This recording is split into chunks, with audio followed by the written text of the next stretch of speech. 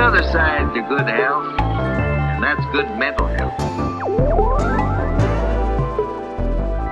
Friends, we have a very different look at group golf therapy this evening, and one that I'm very excited for. We're in between seasons, and we're typically a little quiet around this time, but the Full Swing came out on Netflix. And for this Betwixt season special session, we're joined by a friend of the program, a golf sicko in Daniel Rappaport's vernacular, Group Golf Therapy Season 3 alumnus, newlywed, and recent toe dipper turned polar plunger into the icy abyss of self-employment. Welcome back to the show, Mr. Ben Boscovich. Wow. Hey, the potato chip god. Wow. Thank you. That was a warm welcome. Did you prepare that, or was that off the cuff? I took a shower 5 minutes before jumping on here, and I was like, we got to give him something. Oh my God. That is brilliant. I'm like sweating. That was so nice. I've never been welcomed so warm. Well, Bosco, welcome to our emergency State of the Union, State of Golf podcast.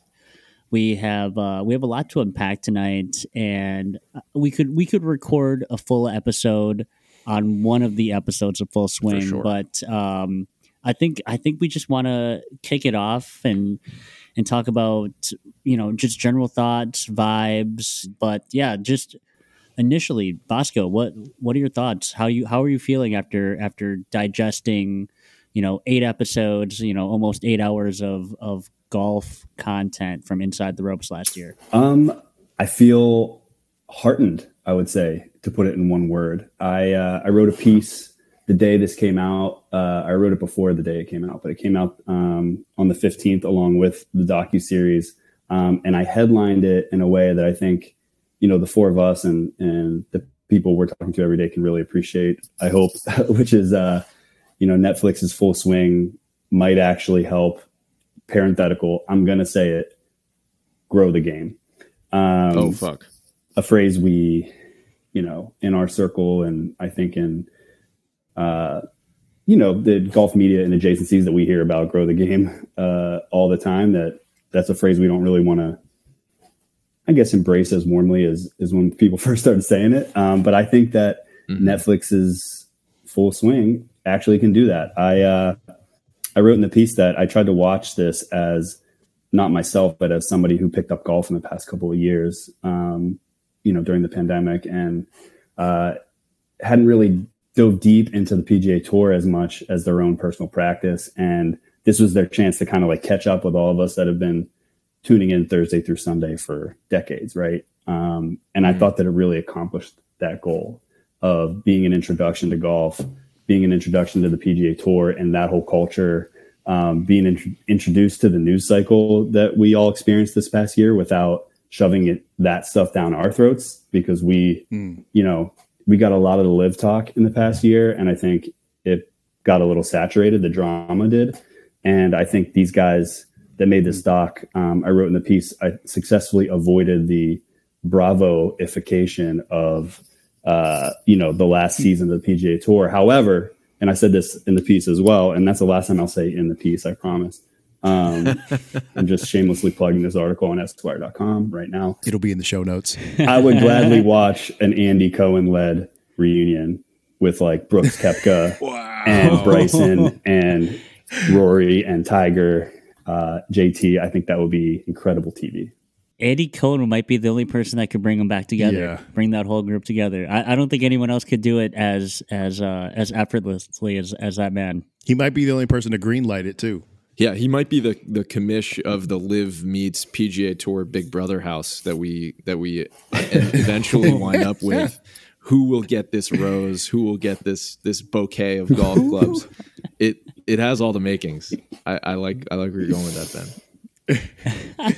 Ben, I think for me, after reading your piece that came out on Esquire.com, it actually changed my mindset of how I was going into watching the series. So I actually took a little bit longer time to watch it than I think a lot of us golf sickos were watching it. You know, we had or a lot of people had already digested it, in early last week. Maybe by the 16th they had already been halfway through.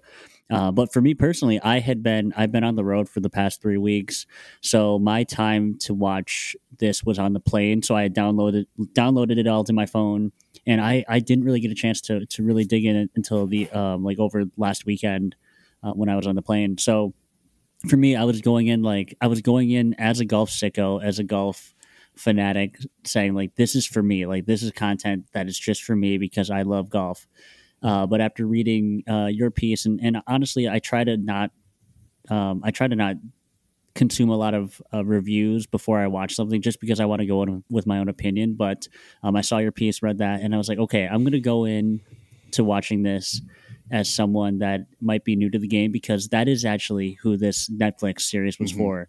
It just like the Drive to Survive or the tennis one, which I haven't seen yet either. They're making this to bridge the gap between, like you said, between the golf fanatic and those that are just being introduced to it. So for me, that was a great reset to not think about it like this is just golf content for me as someone that loves the game, but going into it from the perspective of like this might be a little below my level of experience, but yeah, that was a good place to start for me, at least. So you're saying you knew what the cut line was before you started watching this series?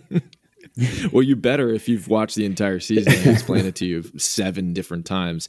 It was like they put that together thinking that each one of those episodes could have been the first episode in the series. And they were like, remember, we have to remind them what the cut is, and that after 2 days, the field get cut in half. They don't make any money. That was a Netflix note for sure. They got a series on there that you can watch out of order, and it's like a choose your own adventure. You will, you'll get it all. It's like when you see something with like the recap at the beginning of each episode, you're like, well, I've already seen, like I already know. Yeah. I don't know. It's funny that you mentioned that, Drew, and your point, Bosco. Like whenever I'm watching a series like this, and I think we're going to have comparisons aplenty in this recap to the F1 series and the tennis series that just got put out. Because they're very similar, made by the same production company, hosted on the same platform.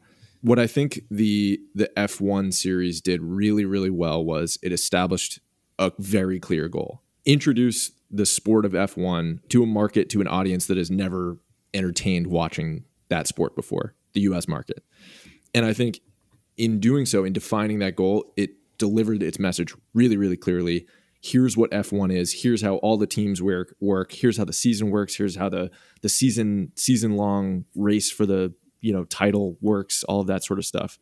In my mind, Full Swing might have gone astray in defining what its true goal was, because you mentioned, Drew, like they wanted to bridge the gap between the person who's new to the game and the golf sicko old head who knows everything like we do.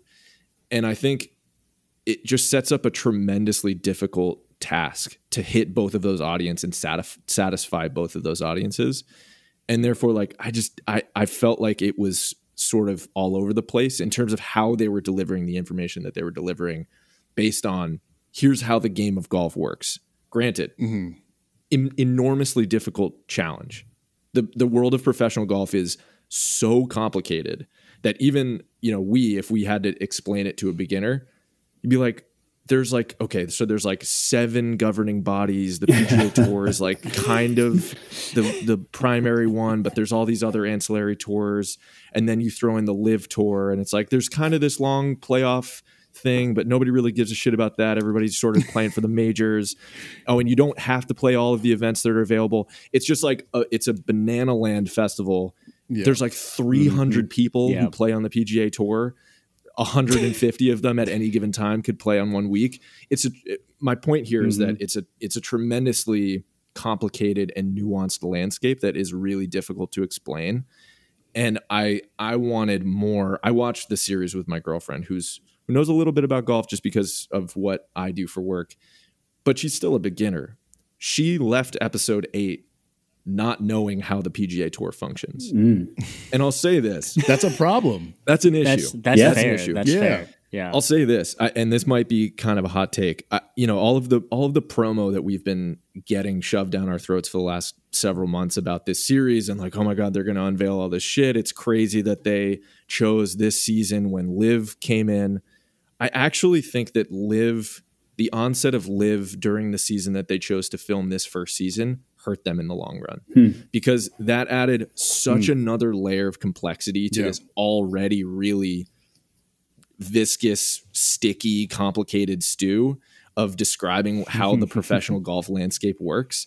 Wow. That you're just like, wait a second, what? Like, there's another thing that like also includes human rights violations, and like we're just not going to address that whatsoever.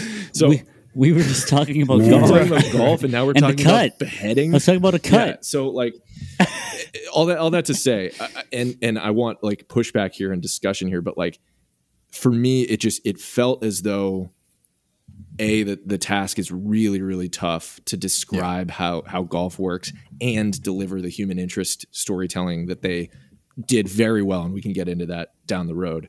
But it just kind of fell a little flat on like the educational element of it for me.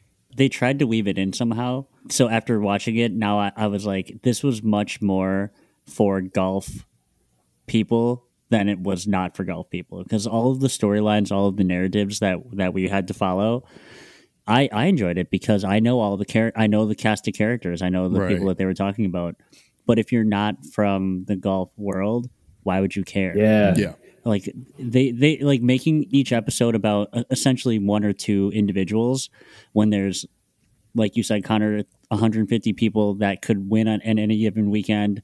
That, the top 30 probably there's the most parity, but when you try to tell a story about golf and introduce it to people, they really only told the story of about 20 people at max. And it's so hard to do that and educate at the same time and introduce Liv. So I actually agree that Liv did hurt their ability to tell an educational story, and it obviously brought more drama, but it was not doing any favors for the storyline and that narrative. It would have been such a good second season storyline. Yeah. If season one is just like, this is the PGA Tour, this is what it is, and then Liv comes in season 2 and is like, we're fucking it all up. We're the Night Walkers. Yeah. Why not do that? If your bigger audience isn't coming in for what they hyped up in the promos, which, before I even go on, Connor, you've changed my mind the way that I supposedly changed Drew's mind.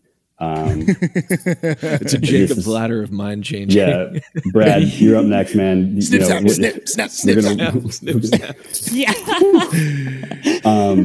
Yeah. I mean, Connor often does that. It's his love language. And from what I understand, he just finished watching it last night. Oh, so he's fresh. This morning. This morning. Yeah. So, so he's fresh. He's hot. Came out with some poignant points. Of which, like none of them I disagree with. I agree. Is incredibly hard to just explain what the PGA Tour is. Like, period. Where they get the money from, like how points work. We don't get to talk about the cut. We know what the cut is. For you to watch with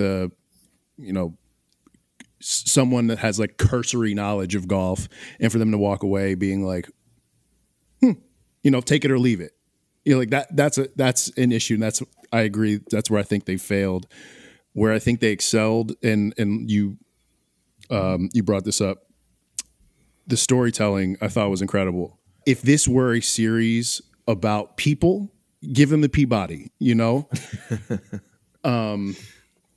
if this were a story about like, these are the characters of this sport. Well done. Hats off. I guess maybe that is why I enjoyed it so much. I didn't watch the F1 series, so I don't know like what their goal was. The goal here for me, not knowing much about like why this thing exists outside of like golf is booming, let's make a doc about it. I thought was like, I wanted to watch it again. just because like as a golf sicko, I know who these people are. I know a little bit about their backstory, and but not enough. Like I did not know about, I know Tony Finau, for example, was a family man. Didn't know the extent. Didn't know the why. Yeah. Mito Pereira before Southern Hills, never heard of him. And you Joel wouldn't. Damon, right? Exactly, because they do the these are our guys. We'll put them on every promo thing if you watch the Golf Channel. Yeah. Joel Damon, I would run through a brick wall for Joel Damon. God damn. Protect Joel Damon. So like those are the things I took away loving about this series, and caught a little.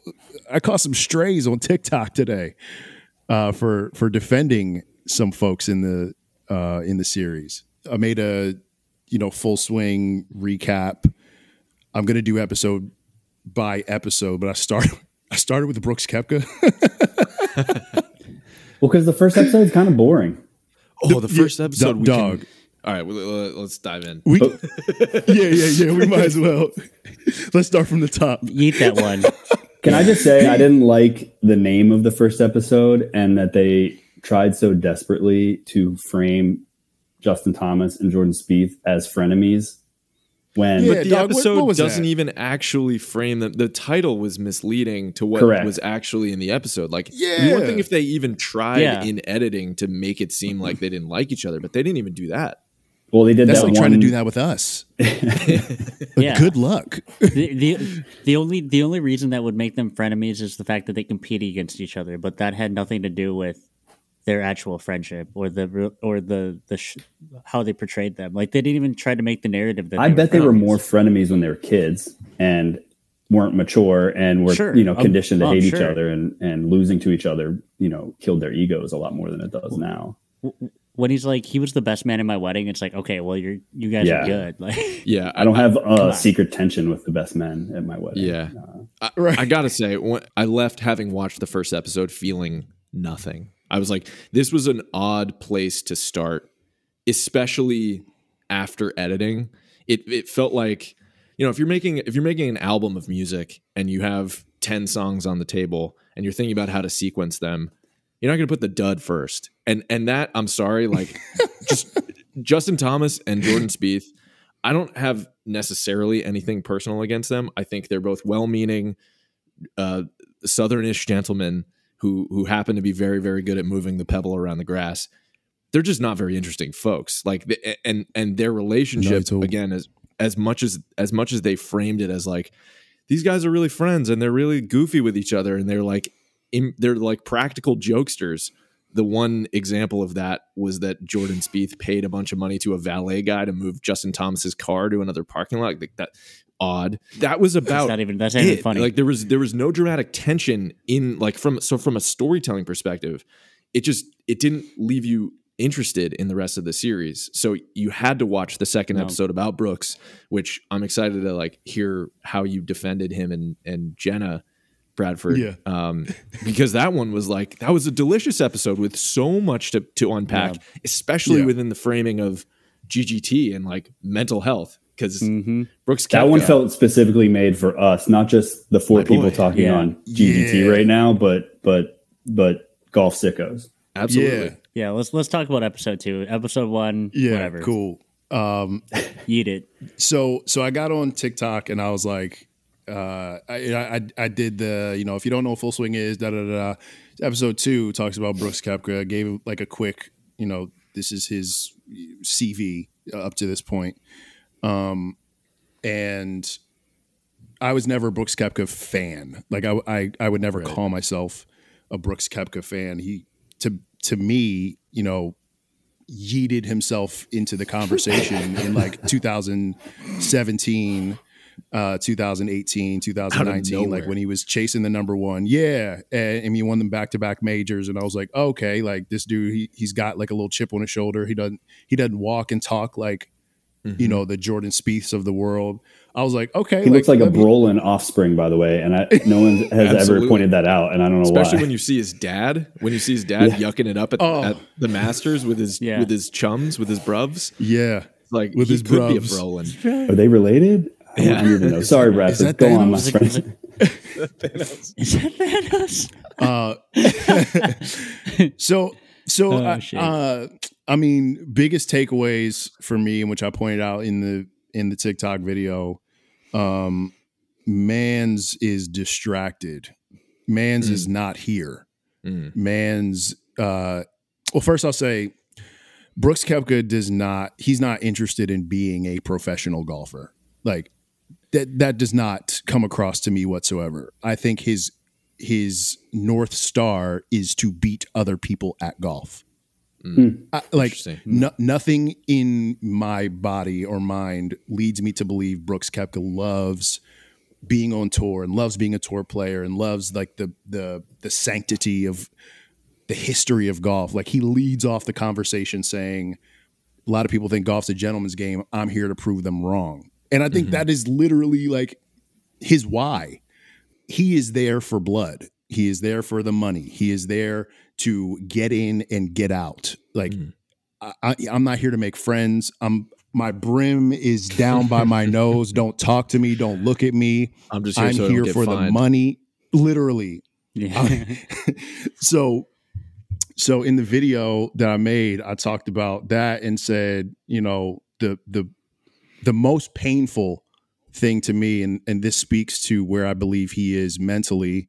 Obviously don't know him personally, like just watching this as, you know, on my couch, I'm watching on Netflix. I don't know you, Brooks Koepka. However, what I saw was an anxious person. What I saw was a distracted person. What I saw is someone whose self-worth is wrapped up and tied up in whatever like his finish line is. And I don't know what that is. My speculation is like just like beating other people, being majors better than you, and money. Yeah, majors and money. Yeah, for real. So, and I see parallels to that like in my own life in different versions, but because his self-worth is so tied up in that, because he hasn't, in his opinion, lived up to that, Brooks Koepka doesn't know who he is when he looks in the mirror. Like what he sees is a failure in his mind. So trying to maintain a relationship with his fiance, trying to, you know, he's at the Masters, got a house full of people that love him, want to, you know, be around him, eat dinner with him, have a good time. He's not there. He's checked out. And I think the anxiety shows up in the way that he presented on camera in his one-on-one interview. Like he's not there. Man's is lost. He's not there. He is off this planet. And I think, you know, that might, I know it's affecting his game. You know, he had a steep fall off. It's 2017, 2018, 2019, and then boom, Scotty Scheffler comes and knocks you the fuck out. And now he's like, what? Like, where did this Buzz Lightyear looking motherfucker come from, bro? Like, this swollen Nate Jacobs came out of nowhere drinking his caramel coffee. Right. Swollen. So, sorry, and I wanted to. The reason I was getting heat on TikTok is because I defended Jenna. I said, here is a woman who clearly loves this guy, who is clearly his biggest cheerleader, trying like, all right, Netflix is in the house, baby. Like, all right, let me like, you know, I'm trying to be cute. Let me show you that, you know, this is what I have picked out. This is the last time I ever be able to wear this. Future Miss like she's trying. Yeah. And he's struggling. And he's struggling to pay attention. He's thinking about his golf swing. He's thinking about his golf swing. He's thinking, I got to get back in the gym. He's thinking Scotty Scheffler is living rent free in my mind right now, Jenna. Like, I don't care what you talking about. And that's hard for me to watch. Just personally, like, I know what it's like to have an idea of what your life is supposed to look like, or, you know, what you want your life to look like, and not living up to that. And how that affects you mentally and how that affects your emotions and like your energy and how you can disperse your attention. Golf takes up a very large piece of real estate in his brain, and everything else is like icing on the cake. And unfortunately, in my opinion, from watching that, so is like his relationship. That is icing on the cake for him. It's not like his thing. It's not his why. It's not his North Star. And that was hard for me to watch. So that was what I made the TikTok video about. I got called a simp, cuck, soy boy, you name it. Like, all true. Man, you and St. Andre. Yeah. So that was my morning. Golly. Empathizing with Brooks Koepka was not Golly. something I thought would be on the agenda tonight. But Brad, or in 2023 at all. yeah, Right. but yeah, Or ever. Right. but yeah. I totally, in hindsight, now thinking about his face on that screen, agree. He was searching. Yeah, for real. I mean, it felt like this profile of Brooks Koepka, which was juxtaposed beautifully with that of Scotty Scheffler, this guy who's on a meteoric rise with, as Brooks described, not a single thought in his fucking head.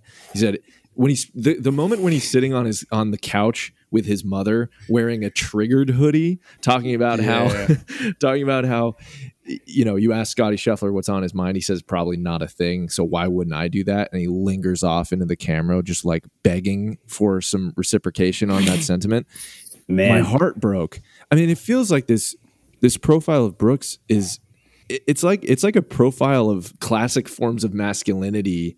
Yes. Reckoning with a changing landscape of like social and linguistic shifts that have happened in culture. How do I exist in this new world where once I used to be able to just fucking Hulk smash through walls and beat the shit out of people, and now I have to be sensitive and I have to be nuanced and I have to approach my mental game with a different degree of surgical precision that wasn't there before. It reminded me of, and this is perhaps a really deep cut, but in the movie The Other Guys, Mark Wahlberg and Will Ferrell, Mark Wahlberg's character, who's this grizzled New York City cop, there's a sub storyline that his character learns ballet and tap dancing ironically to make fun of the quote sissy boys who live down the street, and it turns out he's this beautiful tap dancer and ballet dancer, and that married to me with this image of Brooks Koepka, who's for years been talking about how I don't practice. Golf doesn't mean fucking anything to me. All I do is show up and win and wear my off-whites, and you know, here's my trophy that I don't really give a shit about. And that's not squaring with the Brooks that you're seeing in this show, to which you smartly pointed out, Bradford. He's struggling. He's like he does care. I do think he cares about being celebrated, being a champion. He has his trophies on display with empty cases for the next big ones to go. So he's clearly thinking about golf all the time and wants to be the best in the world. He also mentioned, this is just a last aside, he mentioned early on in his profile, he was like, I became the best player in the world from 2017 to 2019 because I worked harder than everyone else. Mm-hmm. That's a different message than he used to give. He used to say, I didn't practice for shit. I don't give a shit. I just show up at the majors. I don't even play these other wimpy soy boy cuck events on the PGA Tour. You won't find me at the Valero Texas Open. No, sir. I'm going to be at 4 events every year, and that's it. And now he's coming out saying that he was the best in the world because he worked harder than everyone else. It just the story, the layers of the onion are starting to peel back, and my heart breaks for Brooks Koepka, especially now knowing that he has gone to live. Feels like a weird resignment of his fate to just giving up, and it feels sad. It's a sad admittal of defeat for me. It feels like his story has closed and he hasn't died or retired yet. Mm-hmm. You know, it's like there's no. Honestly, I feel like that for everyone that has gone to live, whether or not the live and PGA Tour are able to have any sort of reconciliation and there will be any reciprocity between the leagues in the future, you know, that's all unknown. But I do feel like all of the folks that have left, especially the younger guys like Cam Smith and Bryson and folks that they haven't had a chance to complete their legacy on the tour, and for me, I mean, I know this pod is not, we don't want to talk about Live tonight, but the thing that I see with Live is I understand that they're trying to get global appeal and they're looking to get people to watch golf that have never watched golf before. But as a true golf fan, I don't enjoy just watching golf for the sake of golf. I enjoy watching golf for the storylines. I enjoy watching golf for all of the traditions and the history of the game, and watching young players pursue the same things that players 100 years ago were pursuing, major championships, and when you just are playing golf for just the sake of playing golf, that's not as entertaining to me, and that's just like maybe just me personally, but and that's where I think there's a lot lost in Live. It's like, yes, they're going to be fun and exciting, and there's going to be all this other stuff, but I'm like, I don't necessarily. That's not why I'm tuning in to golf. I tune in for the players and the players chasing greatness and chasing history, and there's no history in Live.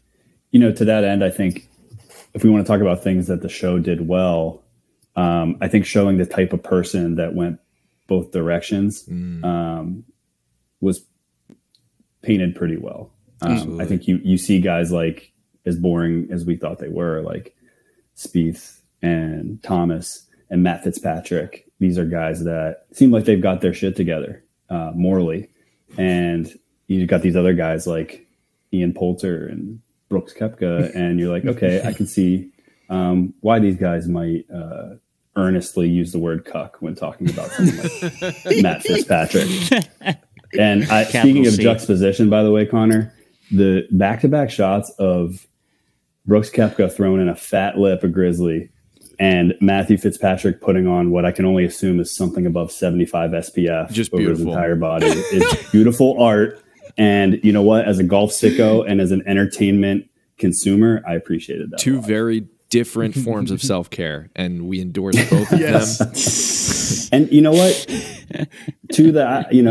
Go both ways if you want. Do both. Why not both? You can do both. They balance out in the end, I think. I mean, y'all saw Brooks with his shirt off. He needed that SPF.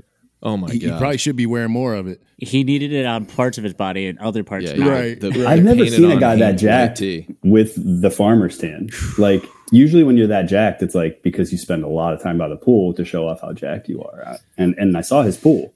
Ben, this is very unrelated to this episode here, but I was on vacation last week down in the Dominican Republic, and I made a point to tan my feet extra hard. I went a shade dark on the feet in advance of golf season, so that when the sock tan comes out, it there's more of a gradual ramp into that. So I again unrelated. I just needed you to know that. You can also make a lot more income from them if there's no tan line like that. That's a good point. That's a good point. Oh, that's so hard to do. It is. I don't know. Yeah, it's like for the amount of time that you spend golfing, you need to spend that amount of time with your torso, upper arms, and feet also in the sun, but the rest of the body not. I don't know how to do that. We need to invent a garment that's the opposite of wearing clothes. I'm sure a tanning bed that just tans your torso and feet, tops of your feet. I'm sure somewhere in the annals of Zyre Golf's Instagram page, they photoshopped a reverse farmer's tan shirt somewhere. Undoubtedly. Oh, my takeaway from the episode was I really liked how in the editing as they were talking about Brooks and how he was depressed and unable to think about anything but golf, they show him lounging by his pool in his like $1 million house, and it just shows that Jenna was there as well. So I think for many people, you think that if you're a famous professional golfer and have all of this talent, a beautiful wife that's very supportive of you, that those are the things that bring you happiness and joy and contentment.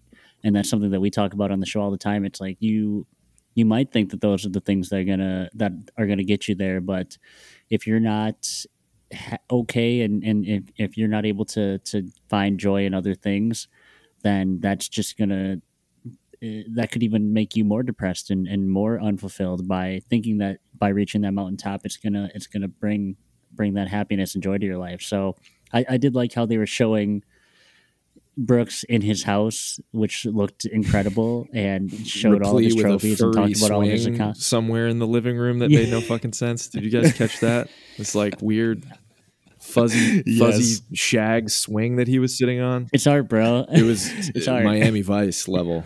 Yeah, it's Jupiter, Florida, Yeah. bro. You wouldn't understand.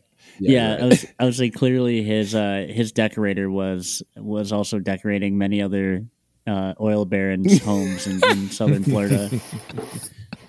But no, I did like that editing, because they could have put him anywhere. They could have put him, on the golf course, but they chose to show him in his house that looked awesome with his wife, who also looks awesome. So it was.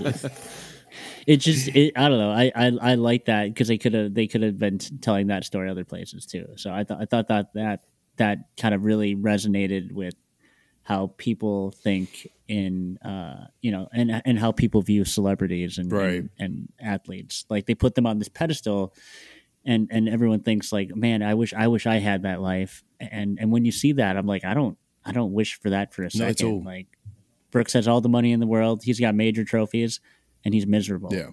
Yeah. If I ever look that bored and that wonderful of a scenario, please kick me into the pool. Go Gino Benali and punch you in the fucking ribs. Yeah. It will remind you, you asked for this. Yes. You told us to do this. It's on the record now. Yeah.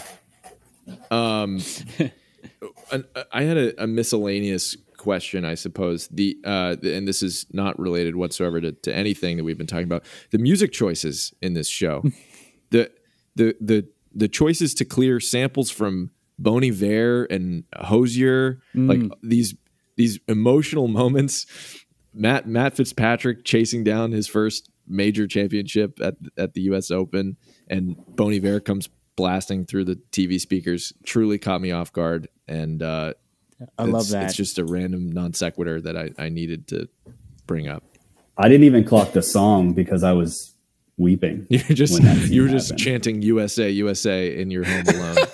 I'm serious, man. I that was the one. I knew the Joel Damon story. That's like how I found out about who Joel Damon is through that Gino Twitter thread.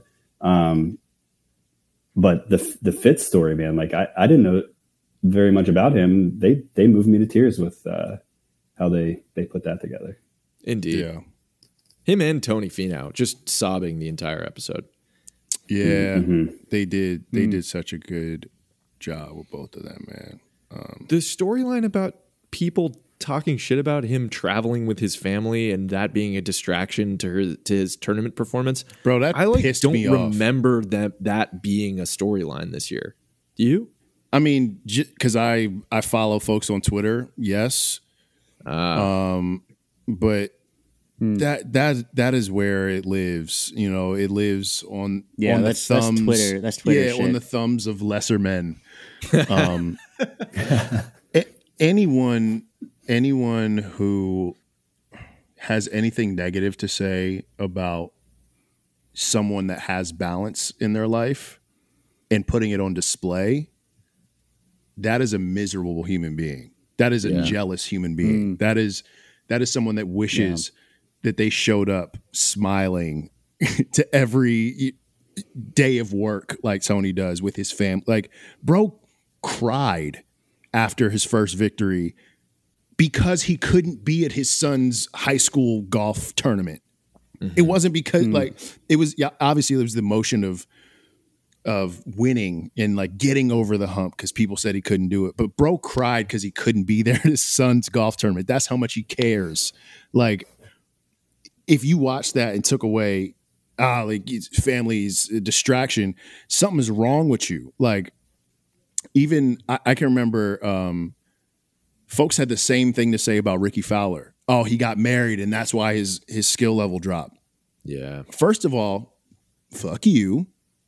Like, that's none of your business. Like, for sure. And if you see somebody like your favorite athlete, like, people have lives outside of just you watching them through the television lens. That's a sports problem. All sports. 100%.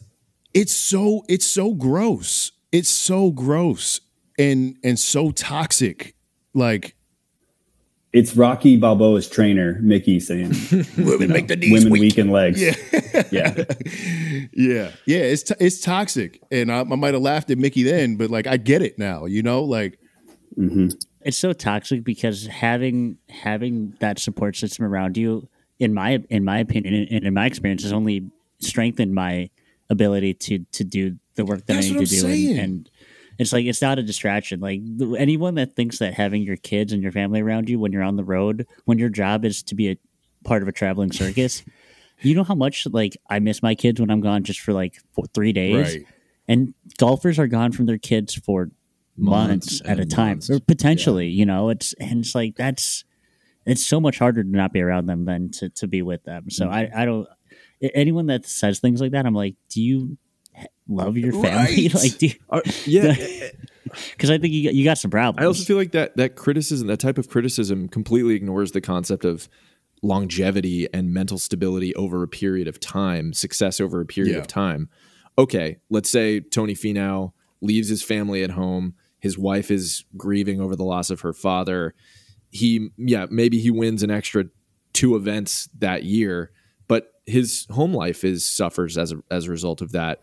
He might get burned out from playing golf, and he might quit earlier than he would otherwise. He admits in the show, he was like, yeah, just bringing my family along, maybe put my golf game on the back burner for this year. Yeah, sure. But that's not what's as important to me right now. What's as important to me is having my family with me, being there for my wife, because he related the passing of his wife's father to the passing of his mother. He understood what it was like for that first year of grief and losing a parent. And that's going to lead him to live a healthier, more rounded life that lasts longer and becomes much more sustainable.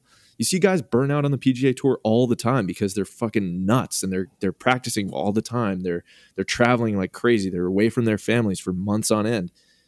To have something that's a complete support system around you at all times, I feel like is only going to lengthen your longevity on tour. It's got to, and it has. It's a longer term investment. It's like guys like PJ Tucker, James Harden, like will have long careers. They play below the rim. Like I'm not gonna be out there banging on people. I'm gonna play below the rim, play within my means, so I can have a 20-year career. Yeah, or become LeBron James and put $1 billion into your body every year. You choose. Either way, right. Either way. Some got it. I think it all also falls into that sort of like, and this is also a wide sports wide thing, but like that the product is an entertainment product and that the fans are in charge, allegedly, right? From like a business perspective. But who is in charge? Like, isn't Tony Finau in charge of his own life? Like, not me sitting on my couch. And, I pay for NBC Sports Gold so I can watch the tournament. And I deserve something for that money. But I don't deserve Tony Finau's mental health to be shitty. Right. I would never pay for that. Yeah. You don't want that on your credit card. 100%. Right.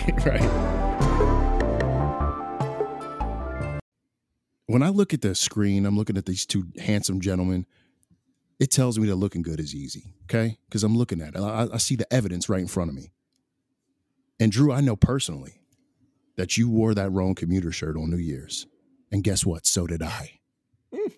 One of the bugaboos of trying new shirts is I don't own an iron. So my stuff is wrinkly. I got to break out the steamer. That's a hassle. I got to fill it with water, hot steam burning my fingertips. But with this Roan commuter shirt, let me tell you, it's got wrinkle release technology in it. So the wrinkles disappear as I wear it. Ain't that something? Go to Rhone.com. That's RHONE.com/GGT. You can get 20% off your order. That's RHONE.com/GGT. The crazy thing is you go to the golf course and you see people that have paid thousands of dollars for their golf equipment. They're dripped out in a perfect fit. And then you see the glove that they're using and it has a hole in it. It's brown and it originally was a white glove. And you're saying, so you spent like $3,000 on everything, but you didn't have time to buy a $20 golf glove. The round is not the same. It's ruined. It's ruined. I got one more thing to add too. All you golf hipsters out there. You know I'm talking to. Yeah, you bristly ass, mustache, face, Cold brew drinking, long cut, tobacco smoking. seltzer having, all y'all, you know exactly who I'm talking to. You think you dress better than us? Prove it. Because Red Rooster got hella colors. You can find one that matches your outfit right now. And if you post up on the gram and you got a crusty glove, I'm calling you out and I'm going to direct you to Red Rooster because shame on you. Shame. We're going to Septa Unella go shame on your asses if we see you with crusty gloves. Yes. But now you should match that glove with them FootJoys. Match your Dickies with your glove. Match your tee with your glove. Match your hat with your glove. You can do that. Thank you to Red Rooster. You should be thanking them. We thank them. We do. Head over to redroostergolf.com and use our code GGT20 for 20% off your first order. I'm gonna tell y'all straight up. I put on Ian Poulter's episode and then took Honey for a walk. Yeah, that's probably a good call. Anyone who walks into an interview and brags about how they're an instigator, I'm using air quotes, or an enforcer, kind of an asshole, like, don't associate with that person. They're gonna be annoying. They're not gonna be as clever and witty as they think they are. Like, this is somebody who's been in the limelight in the PGA Tour for what, 19 years, 15 years, something like that, for a long time. Yeah. He's had people chirping in his ear Long telling him ass that time. he's been an issue for so long. I feel like that's the narrative that he's created. He's just kind of a dork. He's just like an idiot. Like, he walked into that interview. The interviewer asked him, "Do you like playing in the Ryder Cup?" He goes, "Does a bear shit in the woods?" And then like smirks off to the side, like he came up with that line, and then repeats, "Is the Pope Catholic?" It's like, dude, Right. what? Like, Yeah, like I'm you're gonna get him so with that out one. of we got the touch. first. We got It's the first it's one, bro. wild. Yeah. Like, again, anyone who says they're provocative or an instigator probably isn't. It's like somebody walking into a bar and is like, "I'm the toughest motherfucker in here. Somebody fight me." That guy's gonna get the shit kicked out of him 10 times out of 10. Ian Poulter's episode gave me I won state in high school Big energy. time. Check my max Where it's prep, just my max like, preps. like, yeah, right. Like he was, yeah, you were an instigator when you were like 21, but now you're Now just you old. you're just a lame old dad that's You're telling like a dad dollar jokes. store Yeah. Guy Ritchie film character. Get out of here. No, I have nothing. I have nothing to say about the Ian Poulter episode other than I've always found Ian Poulter to be annoying. I did like when he wore louder pants when he was younger and had the bleached hair and the Oakleys. I thought that was pretty dope, but that was in 2003 and it's now 2023 and we're good. Like, we're all good on Ian Poulter. There are fits, but we don't need any more of Yeah. that. Yeah, we good. No. We good. We'll keep those fits to the timeline and like all the golf 2000s mood boards, but yeah, we don't need 2023 Ian Poulter. Right. The only thing I will add about the Ian Poulter episode is that he's somebody who I completely understand their shift to live. He's a washed, cooked. No brainer. His career's over. Yeah. He talks a big game and he's like, "It's still really important to me to win the match play." Goes 0-3 in the match play immediately. Like, he's not good at golf anymore. He can't compete. Yeah. So yeah, taking the money up front, I'm sure is a huge God, and this gets into live more broadly, but the one argument that folks in the show kept coming back to is how going to live provided security, provided assurances for their families. Meanwhile, Ian Poulter's flying across a transatlantic private jet flight from Orlando to Milton Keynes, UK, where Red Bull is based. It's like, dude, you're spending like $200,000 on a flight for your family. I think you're okay. Yeah. It's a remarkable feat, but again, I understand him more than most people why they made the jump to live. It just makes more sense. Yeah. That man's been flying private for a long time too. Oh yeah, it's like a staple of his Instagram account. You won't catch him on Delta anytime soon. If there were two people I was sure were going to go to live, it was him and Stenson, because I've only ever seen them on Instagram flying it in a private jet together all the time. Well, Sergio too. I kind of felt like Sergio was, just because he's always been a curmudgeon. Yeah. He's been Yeah, very and vocal. he was talking about it on the hot mic too Yeah. during a tournament. Yeah, Ian Poulter's kids like macaroni art was on the like in the private like that was their plane. That's how often often they take that one. Yeah. Why do you think it was that this show didn't feature more of the stuff they teased, and more of the infighting and the shit talking and the under the breath stuff? Because that would have been candy for us, for golf sickos, really, and for question. That's just good TV. Yeah. That's that's why Bravo exists, to my earlier reference. Like, why not do that stuff? Do you think it was like player contract legal stuff, or like I don't know how showbiz it's a really good question, and I had the same observation, especially with the final episode of the season, the Rory episode. I mean, the Rory episode, we are famously huge fans of Rory, King Rory. He smells great. His favorite golf smells are great smells. We'll throw up the photo that we took with Rory at any possible opportunity. I was it was almost like the Rory couldn't do better than his press conferences already did this season. He laid it out so bare during the season, throwing people under the bus, like outing Phil, outing Dustin Johnson. Like he went for people's throats this season that I almost felt like they couldn't do any more in the show that we hadn't already heard from him. But you're absolutely right. Like I was surprised there wasn't more of the infighting. My only guess to that answer is that just thinking about like the logistics of getting this documentary made, I don't necessarily think that there was explicit pressure from governing bodies or folks, in the higher ups who had to greenlight something like this. But you have to think that in the editing room, there was a little thought crept into the producers' minds about like, we don't want to piss too many people off. We want to get another season of this thing made. We want to keep all parties that interviewed for this show, folks who went to live and folks who stayed, to come back for season 2 to give updates, right? And if you alienate any of those people, I think there's a flight risk potentially. But you also take a risk of making the first season kind of like fluffy and flat, which is what we kind of all I think landed on there. Yeah, and it's tough to some degree. Mm-hmm. I was hoping for more too. Yeah. My sense also is that Netflix, I don't know who pitched Full Swing, whether it was the tour or if Netflix said, we want to make a docuseries about golf. We should go to the PGA Tour because that is golf. And that was their inroad. Therefore, they're beholden to PGA Tour, and Netflix, comes objective. At least I'm all speculation. Netflix comes objectively and said, "Hey, we just heard about this live tour. Like, how comfortable are you with us talking about it?" PGA Tour hems and haws. Look, you can talk to Poulter and Brooks. That's all we'll give you.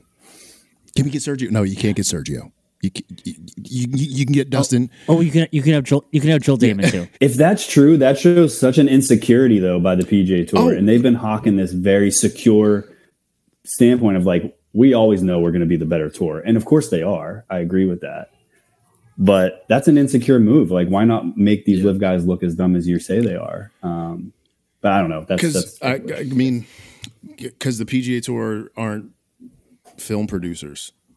Like they're proud. They're proud boys. They're proud boys. I did think it was interesting. I didn't think about the tennis version of like this sports docu formula. I really compared everything to F1 in what I wrote, but I didn't give a shit about Drive to Survive, and I didn't watch it, but I did feel left out when I'm like sitting on the couch and my cousin is like knows every driver, and like after he watched the show took the time to get into the nuance of it, and now on Sunday mornings before golf comes on, like, or Saturday, whenever that shit's on, we're watching F1 in the living room, and like I'm lost and I'm on my phone. Tennis, I like want to know more about the players, and so I only watched like individual episodes of that. I didn't watch the whole season. I wanted to know everything about Nick Kyrgios. Like, that dude is fascinating to me, right? So I watched his episode. Fascinating. I don't know where this falls in that spectrum between those two, or alongside those two, because to the point you made earlier, Connor, they tried to do so many things, and there are so many storylines that they can get into, and so many ways that nuggets they could give us, so many nuggets they could give newbies, ways they could blend them, ways they could ignore both of them. That I don't know where to categorize this, I guess, in that, like, I guess we'll see in the numbers, because F1 Drive to Survive did crazy numbers in terms of ratings for the sport. And it's so hard with as much data as there is out there about media consumption. I still think this type of project is really hard to define what success looks like. With the F1 show, clear as day, success. Numbers in the US, like adoption of market in the US of F1 in the 2 years since. Granted, it came out during COVID when there was shit else going on and no other sports were on television. That helped massively. With this, it's a little trickier because the US market is the market for the PGA Tour. And there are preconceptions, there's stigma of what golf means. Like you get people coming in to watch this show who I think they know what golf is. And I'll tell you what, I watched it with my girlfriend. She got proved right in the first episode watching Jordan Spieth and Justin Thomas like flick each other in the nutsack and drinking beers and like pulling stupid pranks on each other and like pretending to hit golf shots.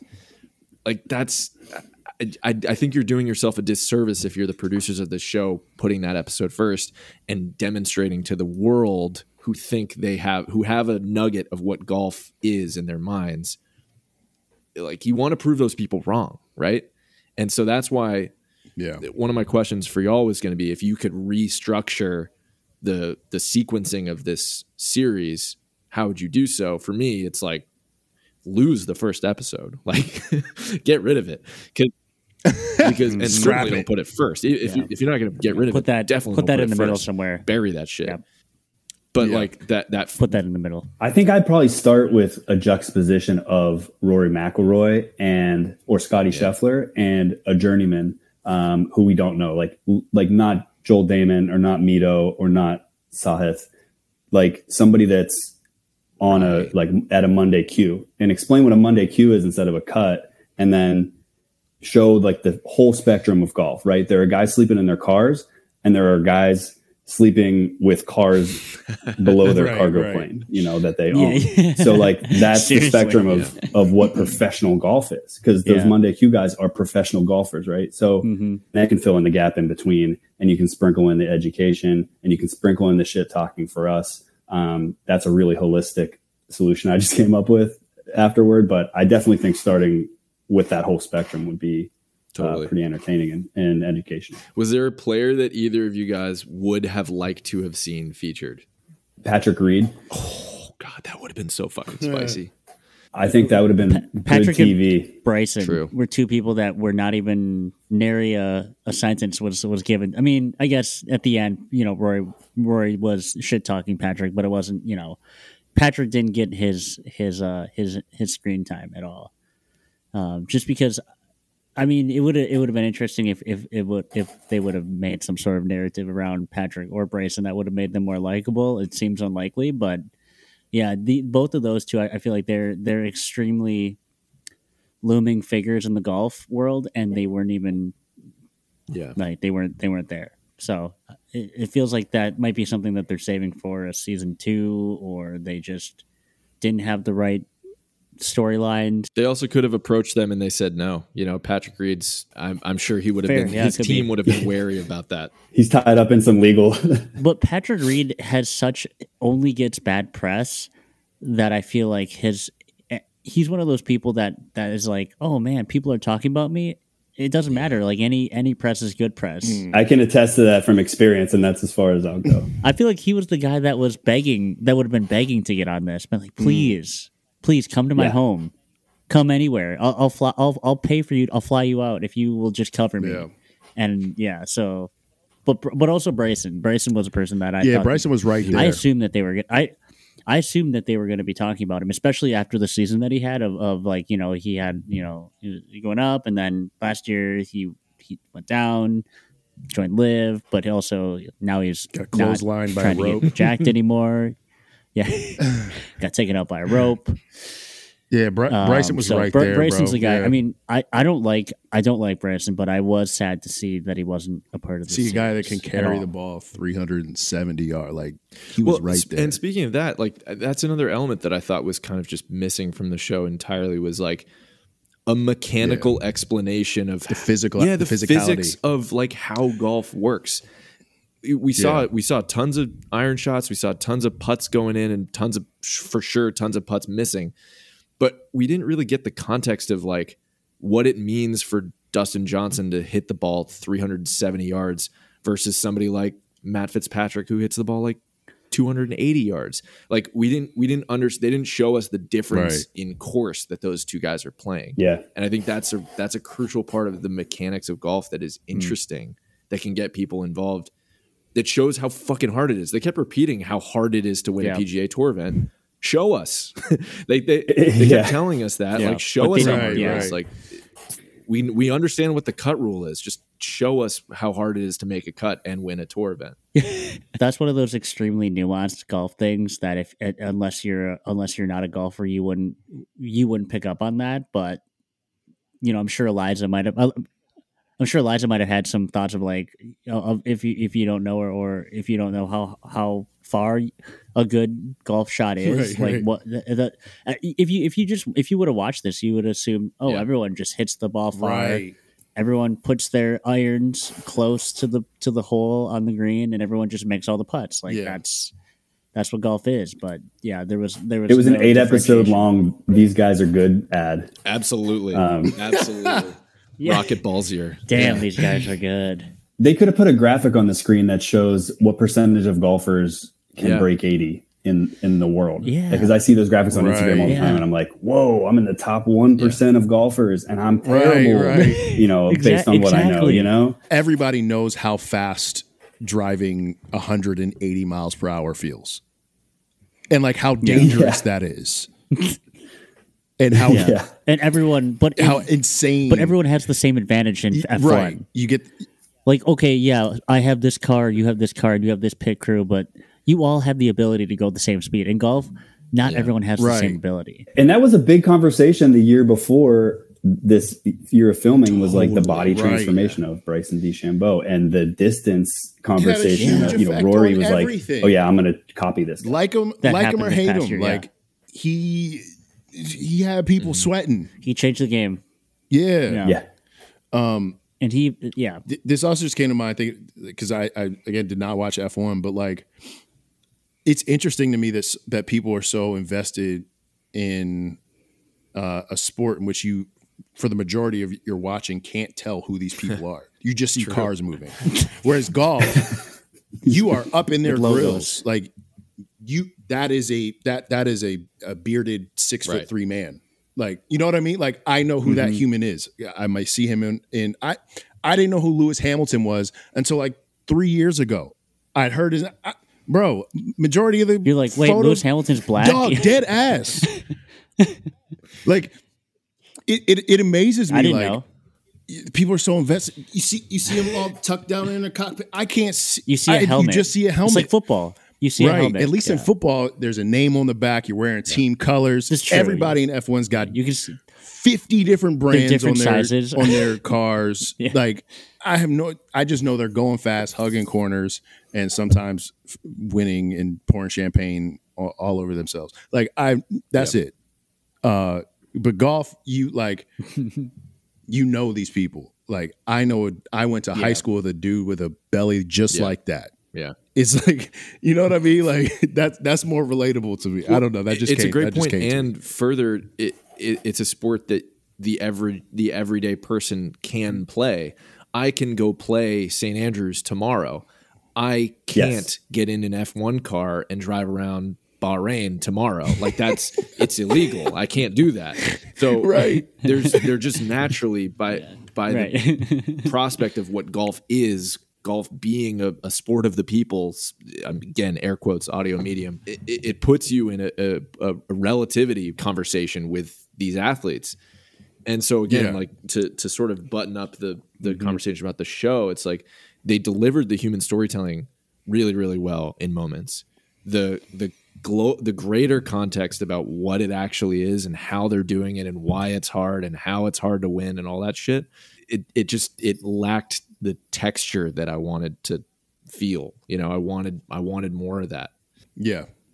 Can they go back and do that now that they already missed it though? Because I think it's too late. Like if they do season 2, they kind of got to like. It's got to look just like it has season to 1. look like season 1, and it's a tough precedent to set, and that's why I was saying that I think Live happening this season was a detractor from that, because if they had done this series a year ago before Live was even in the conversation, I feel like there would have been more room to explain what the hell's actually going on mechanically and organizationally. It would have been a whole different series. It would have been an Icarus thing where you're like, whoa, I'm like season 3. I'm like watching a legal true crime thing, you know, but I care. I know the characters now. Right. I know the sport. I don't care about I don't need to know about the cut anymore.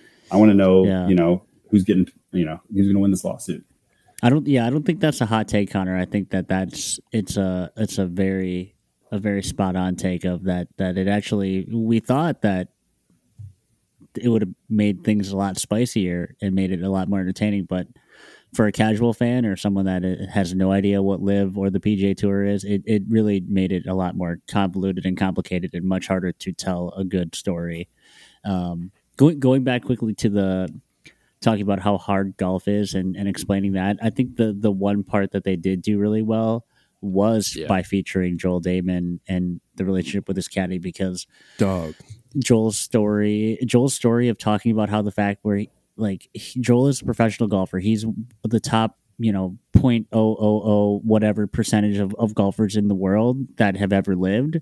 And he's like, I don't think I could ever be one of the top golfers one of the top golfers on the PGA Tour. And just hearing him say that, and it's like, whatever. He's like, I'm happy being 70th. Being 70th in the world means you're still one of the greatest golfers that have ever lived. Winning a PGA Tour event means you're better than pretty much anyone you'll ever meet. Right. There's literally there's a very short list of people that can say they're better than you at golf, and I'm like, man, like you think that every golfer's or every professional athlete's mentality is like at the level of Michael Jordan or Kobe or Tiger Woods, and they're all killers and they all want to be number one and all think that they're number one, and just hearing how humble and how open he was about the fact that he doesn't think that he will ever be number one, or that he's happy with being where he is, like that was just, that showed how golf is so hard and then people are just happy to be on the tour, bro. And I Joel loved it. Damon I love that story. is like the Atlanta Hawks of the PGA Tour. Like, they're not gonna win shit, but they will always make the playoffs. The Atlanta Hawks haven't missed the playoffs in like 22 years. Like, they always make it in. Always make the playoffs. Number 70 in the official world golf rankings. Number 1 in your heart. Number 1 in your heart. Right. Look, that was a little harsh. Joel Damon has won shit and will win shit. Finished top 10 at the U.S. Open. But in his, he's very good. He's very very good at golf. That it was. He is very very good at golf. In his way, wouldn't win shit, but he gonna win shit.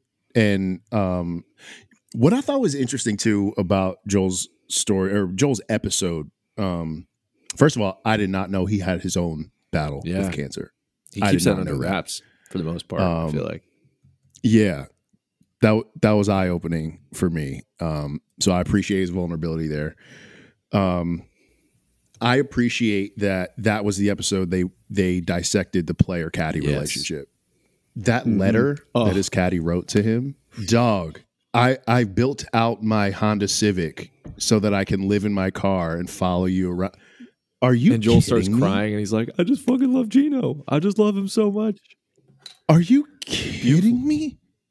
Gino got a family and said, I would live in my Honda Civic for you, Joel Damon. If that doesn't, like, what?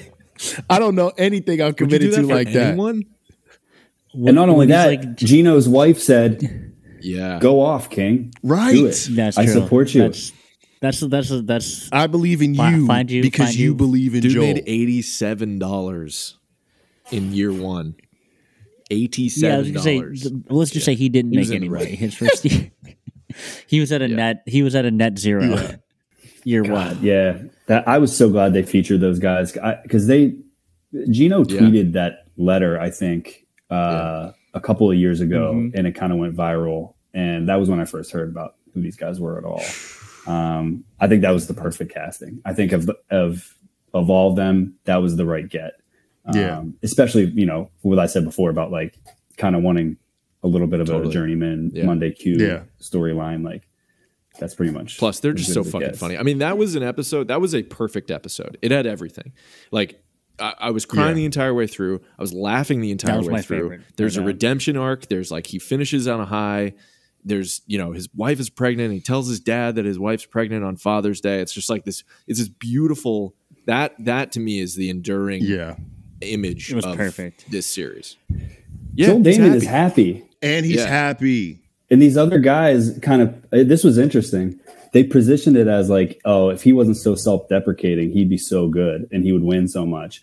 And almost as like he was like holding himself back and he has this problem. Meanwhile, like what you said, Drew, like he's hanging out and he's like, no, that makes me really fucking good. Yeah. And I get to chill and I get to, get my bag and tortured. I love my life. And I'm a cancer survivor, so I have more perspective than anybody's going to tell me that I'm not trying hard enough. Right. Yeah. And I mean, let's face it, when you get between the ropes, you lock in.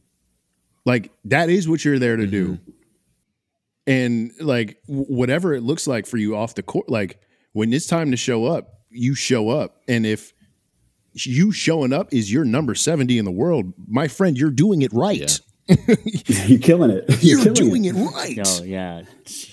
And I mean, no, for real. Again, we keep saying, golf sickos, like we know how impressive that is. But to the lay person, they can't relate. Hearing number 70 of the world, it's like, oh, like, okay, so he's like average. No. No. Yeah. No. He is elite. Average for the tour. Right. Yeah. He's in rarefied air. It's like it's like a G League NBA basketball player would still whoop up on anyone at the rec LA league. Fitness, It's right? like you think of a G League player, you're like, man, what a scrub. You can't even make the NBA, but it's like any G League player is better than any basketball player you've ever known. Bro, personally. every D3 basketball player I've ever met would wax any LA Fitness dude. Because most D3 people are there because they ain't had a grades to make D1, not because they couldn't play D1. Exactly. One last thing I wanted to talk about was real quickly. Did anyone have any surprise, like anything that surprised them that they either learned from this series, learned about a player, learned about the game of golf, or was there anything surprising that you can take away? And if you don't have anything, I have one I can lead us off. Not mine. It wasn't surprising, but this was like an insight that I had never thought about. And it is the fact that if you don't make the cut, you don't make any money. And obviously I understand that, but the fact that players will pay their way to get to a tournament and then they don't make the cut.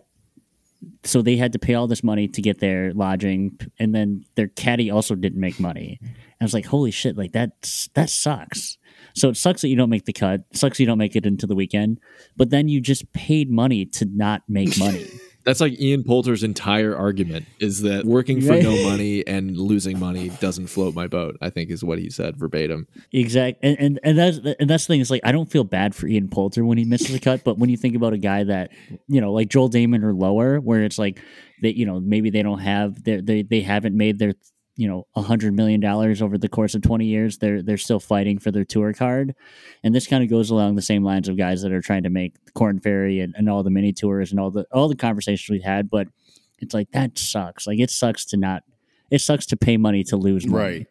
Like you got $80K in the bank total and you just spent $8 to get to Florida. And not only that, but the guy, like you went out and shot 62 and the guy that qualified and got into the tournament to make money shot 61. How gutting is that? Exactly. Yeah. I think it warrants noting that this has nothing to do with the series, but those economic pressures are only heightened on the LPGA Tour too, right? Like the purse sizes that they're dealing with on the PGA Tour are enormous. So yes, at the bottom levels, like, yeah, guys aren't making money, and the caddies are not making money, and it's a journeyman, it's a grind, it's a bloodbath. You transition these purse sizes over to the LPGA, you look at what they're having to deal with. Like, if you're making cuts, you're barely making a living whatsoever. You're barely paying your expenses on the LPGA, which is like, I think that's why maybe it would make a more fascinating documentary subject then, like, totally agree. Let's get that one instead, because we don't need to watch these rich people like try to cut each other's heads off. I'd rather have a whole tour worth of human interest. I would rather season 2 be the LPGA Tour than them try and go back and do season 1 better with do one episode of the crossover event we just got announced. Yeah, let's do it. And this is, I know we've brought up tennis before on the podcast, not necessarily in this episode, but something that I think the Netflix tennis show does really well is that it highlights the men's and the women's game, because they play at the same events every week. It's important to them, and it's important, and the players look out for each other on either tour. You have folks like Andy Murray in press conferences speaking up and putting some respect on Serena Williams' name. On the PGA Tour, I hope to God that they take the Grant Thornton Invitational that was announced this week seriously, because that mixed event has so much fucking potential, and I hope it unlocks some degree of parity between not just the pay, but just the attention and the recognition that those athletes get, because they are the best golfers in the world just as much as the men are. So I'm happy that Grant Thornton is the presenting sponsor, or like the one shepherding that, because I feel like that company has done a really good job of trying to make golf more equitable, inclusive. So it makes sense. It makes sense that they're the partner to bring this to life. So shout out to Grant Thornton. Yeah, I need them to back up the Brinks truck too. Let's put the purse on the table. Have both tours go for the same purse. Like that. That's what we need to see. One last quick one from me before I think we should all go around and rate the show on a scale of our own individual choosing. I kind of wanted an episode about the Tiger impact, because so many of the players that they interviewed, their first line was, well, I got into golf because Tiger Woods was doing all this shit, and he inspired me because he looked like me, or because, he was cool and fashionable and lifted weights and won and all this shit. I think those stories would have been better told if there had been a vehicle that had encapsulated the impact that Tiger Woods had on the game of golf. It's a little dodgy having this opinion a week after his antics at the Genesis. I understand that, but the fact remains, the impact that Tiger's had on the game is unmatched. Yeah. And I think that might have been a better way to shoehorn how golf works, how golf inspires young people at the outset of this show. But that's just my it would have been all found footage, because Tiger would never agree to give them anything. But of course. I'm with you though. I don't think that the format that they chose sets up well enough to get all the Tiger story in there in the necessary context. Like if they had a more radical, like cool, pop, edgy sort of like vibe to that documentary, you could have had a montage where it was like really fast, like here's the history of Tiger Woods in 30 seconds. Like for hundreds of years, golf was the white man's game, and then all of a sudden, here comes this kid, Tiger Woods. He's on the Ed Sullivan Show, putting, and they rip through it, and then they're like, and here's where we are today. And then you hear Tony Finau be like, "Yeah, that was my guy." Yeah, but I'm also mad at Tiger right now, so glad that maybe. Yeah, I'll go. I'll lead off the rating combo, because then I got to run, but. Let's see, on a scale of 1 to 10, 10 being like an Ishkabibble steak with whiz wit, extra onions, salt, pepper, ketchup, and mayonnaise. I'm going to give this... And 1 is a pimento cheese. Yeah, 1 is a pimento cheese, let's be clear. I would give this a solid 7.5. I'm going to give it the Tony Lukes of steaks. Tony Lukes is like everybody knows in Philly, Pats and Geno's is like, those are the ones you go to when you visit the city. For my money, it's Hitchcock Bibbles because it's like it's out the way. They use a special roll. I love that. That's where y'all need to go. Just a PSA for those are in our Northeast region. Yeah, it gave me what I came for. It like did the thing. It told the stories. It unveiled the curtain on players that I had interest in. It like did what it checked the boxes. And I gave it an extra half point because something I appreciated, and I wonder if y'all picked up on, is how they loosely weaved in where each player was at like the same tournament and what they were doing during that same tournament. Like Southern Hills talked about Justin in episode 1 and Mito in episode 7 and Brooks in episode 2 at Waste Management and Sahith at Waste Management episode 7. So I appreciated that. It was like just like a little. I'm like, okay, I see what y'all doing. I appreciate a nod to continuity. Yes, because obviously the chronology was all fucked up, but like they kind of had to for storytelling purposes. Yeah, right? I appreciated that. So yeah, 7.5 is a Tony Luke steak to me. I think Bradford's 7.5 is actually pretty fair, and that was actually what I was thinking as well. Somewhere between like 7.5, and an 8. It was as a golf sicko already established. Any golf content I'm gonna eat up, and especially being able to see all of the folks that we got to see in the show and a little bit of behind the scenes and a little bit of their personality. I think the problem with golf is such an individualized sport. There can be so many good storylines, but there just aren't any. There's no good storylines in golf. The fact that the only storylines in golf that we've had over the past few years is Patrick Reed is a cheater, Bryson and Brooks Koepka have beef. That's it. Like those are the major storylines in golf, and those are terrible storylines. Like wow. The thing with Brooks and Bryson, where like every time they saw each other and they were just annoyed, I'm like, that's all we have to talk about. That's it. Oh my god. There's all of these. There's 150 dudes every single week competing for the same trophy, and we can only talk about these 2 idiots every single week. Like there's better stories.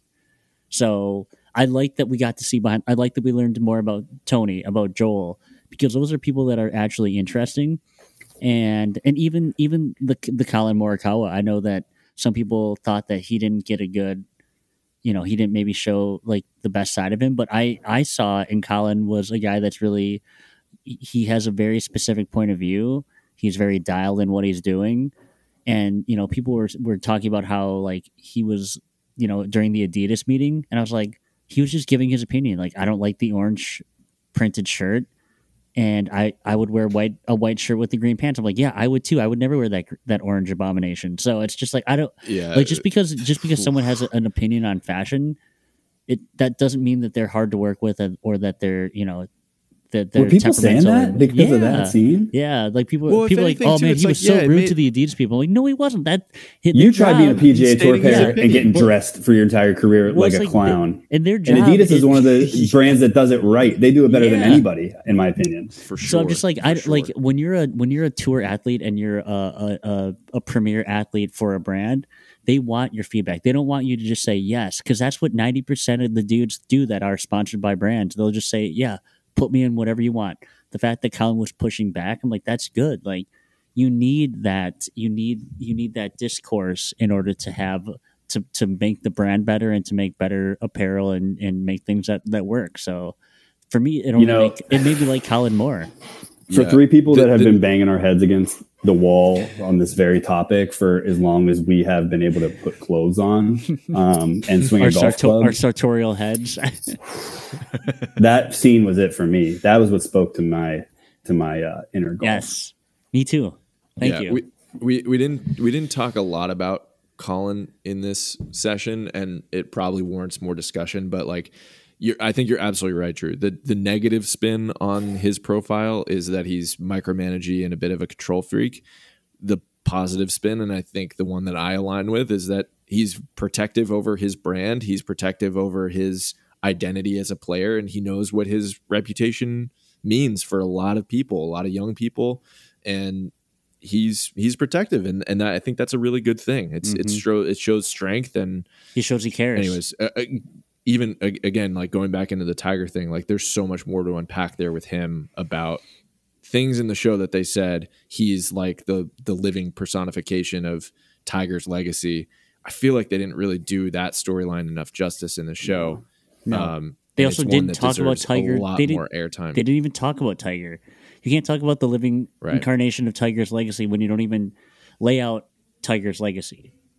Or put in perspective for those new viewers, like the missed cuts record or the made cuts record and the all the 82 wins, of course, but all the stuff that we get fed by like in the annals of golf Twitter and Instagram, those stats that are like, here's how insane that guy was. Yeah. Like that alone can put that in perspective for this 27. I don't know. I don't even know why. I don't know why they didn't put any sort of graphic up of Tiger's accomplishments, because if you did, we all know, everyone knows who Tiger Woods is. Even people that don't know anything about golf, they've heard of Tiger Woods, but that doesn't mean that you know his accomplishments.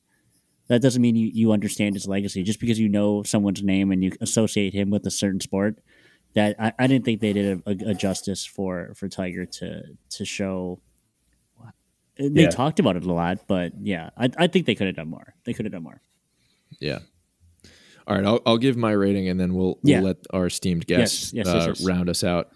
My scale will be on the concessions at the Masters tournament. So, episode 1, pimento cheese, awful. Tank it, booty. Get rid of it, throw it in a dumpster, and light it on fire. The series as a whole, I had a real roller coaster with it. I mean, it started real low, picked up really quickly, sort of leveled out in the middle, went up again, and then kind of ended on a little bit of a low. I'd give it, I like the 7.2-ish range that y'all are working in. For me, that's like the chicken biscuit at the Masters. It's good, it's hearty, it's good for breakfast. It's a little dry, I need a little more extra sauce. I was trying to think of a cheeky analogy for a scale that had to do with the distance between the end of Justin Thomas's jogger pants and the top of his socks, but it was too small a scale to work off of. So I'll just say that I think that, like, as a golf sicko myself, I'll give it probably like a 5.5, 6, just based on how all over the place it was. And this is me, Ben, speaking, not like, Ben, the empathetic person to the, new viewers and readers. But 5.5, 6, kind of messy, didn't give me enough that I wanted, but gave me enough to appreciate it and to be excited that somebody who didn't know who Colin Morikawa was before knows at least that he's like somebody that's expected to be really good. And when they're sitting on the couch on Sunday with their cousin who loves golf, they might be like, oh, I know Colin. I'll root for him. I'll watch this because I know him, and I'll hope he wins. And they'll, through that, get to experience in real time the way that we have organically how hard golf is and how hard it is to win. So to that end, I liked it. But as a viewer myself, I'll give it that rating. For someone that's new and who I think this show was for, I think it's up there in like the 8 range, and would be a 10 if it was edited, I think, a little bit better, to all the points that we made about that throughout this entire discussion. Very fair assessment, I think, on all fronts. I love that. Yeah. Ben, this was wonderful. Thank you so much for joining us. It was truly my pleasure, my honor. Thanks for changing my mind about this show, guys. You really made some crazy points that make me want to go put an editor's note in something I wrote. We aim to go crazy. This was our best approximation of what a normal sports show sounds like. Usually we don't talk this much golf, but or current events. We're in the impressions business. Yeah, true. Yeah, look at us. We're a golf podcast now. Well, I think that you guys brought up a lot of interesting points about how mental health was weaved into the show too, and that's not something I think that the casual viewer is going to pick up on right away. So I appreciate the nuance you guys brought to that angle. That's what we do, baby. We'll take it. We're nuanced kings. We contain multitudes.